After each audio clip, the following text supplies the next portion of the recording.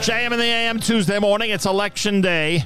Remember, get out there and vote no matter where you are around this country. Make sure to get out there and vote in New York. We have a lot of New York State residents tuned in right now in New York. If you're online before 9 p.m., you have a right, and they must let you vote. Keep that in mind. The line is long tonight.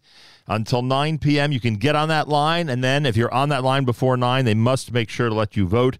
Make sure to vote today on Election Day. Congressman Lee Zeldin is running for governor of New York. It is a pleasure to welcome him live via telephone. Congressman Zeldin, welcome to JM in the AM. Yeah, it's great to be with you. Thanks for having me. I appreciate that. We'll do this quickly. I can only imagine how busy a day you have ahead.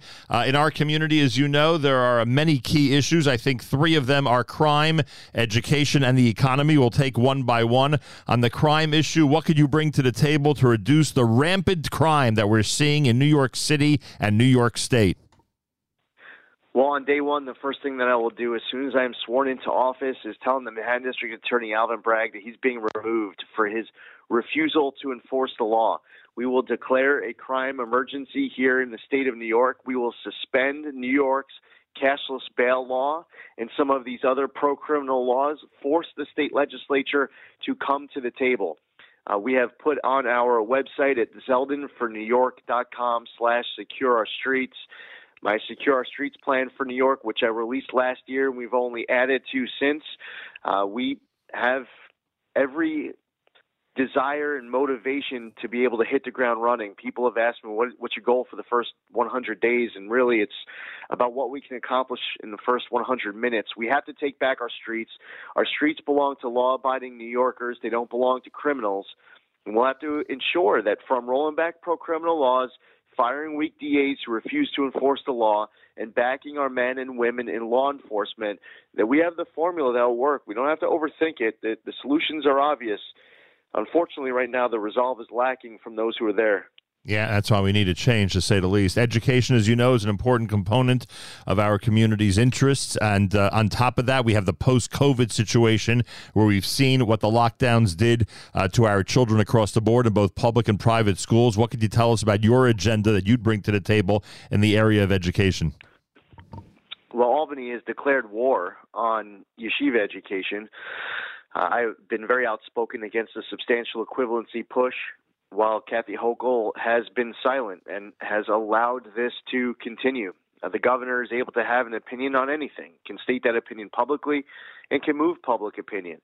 That's why I've been talking out about all of this. Meanwhile, Kathy Hochul said it was getting too hot. She'd rather not comment, and she says it's outside of the purview of her office.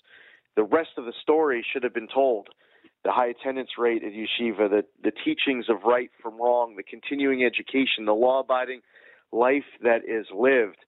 Unfortunately, a lot of that story is not being told, and many New Yorkers don't understand all of the value that's provided inside of a yeshiva education. And tied also to crime, but it's also related to education, is that we need to combat anti-Semitism on our streets, in our schools, and in the halls of government. In many respects, we see it manifested with violence. We see people who are responsible for these acts not being held accountable. We have Jewish professors at places like the City University of New York being pushed out of jobs that they love. So improving the quality of education also, in many respects, is also tied to having an environment that respects religious freedom and allows New Yorkers, regardless of whether you're Jewish or you're non-Jewish, to be able to have the ability to be educated and to educate in freedom. I will tell you, this audience appreciates all those comments across the board, and thank you for those. And finally, of course, the economy. I mean, nationwide, this is obviously a very, very big issue. You know, there are listeners tuned in right now who struggle on a daily basis with the tremendous pressure of what to spend money on, what not to spend money on, how to continue to raise their children at the level that they're used to financially, et cetera, et cetera. What can we do to improve things in New York? Well, we have to bring spending under control. We have to cut taxes across the board. We need to be improving the business climate to create more jobs. We need state agencies that support business as opposed to state agencies that prosecute business. We need to reverse the state's ban on the safe extraction of natural gas and approve new pipeline applications in order to bring energy costs down. There's a lot to do. Leveling the playing field with regards to the economy and no longer picking winners and losers based on political calculations. We've hit the point where the only way a business is going to come to New York is if they're essentially getting bribed to come to New York with tax breaks. In other states, businesses go there because they want to go there for low taxes, good regulatory environment, state agencies that harness business. But instead, here in New York, we're left with high taxes, a poor regulatory environment, and state agencies going after businesses. So in order to get a business to come to New York, and with that business comes all the jobs, we are forced to essentially provide billions of dollars in tax breaks.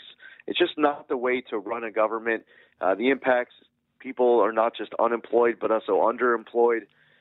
We have a real opportunity to turn things around, but Kathy Hochul just doesn't get it. We've seen New York State government encourage, whether they did it purposely or not, there's certainly their policies encouraged it, encourage residents to leave New York State.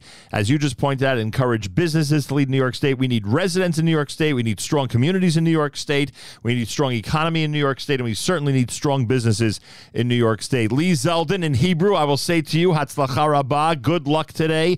The future of New York State, I think you'd agree, is at stake as people go to the polls between now and 9 p.m. in New York. Absolutely. It's great to be with you. Let's make sure everyone gets out and votes before 9 o'clock. Let's get it done. Thank you so much. Congressman Lee Zeldin is running for governor in New York State today, everybody. If you want change, consider that there's a qualified candidate who is on the Republican ticket who is running for governor today in New York. More coming up. This is America's one and only Jewish Moments in the Morning radio program, heard on listeners-sponsored digital radio around the world, the web at NachumSegal.com, on the Nachum Segal Network, and, of course, on the beloved NSN app.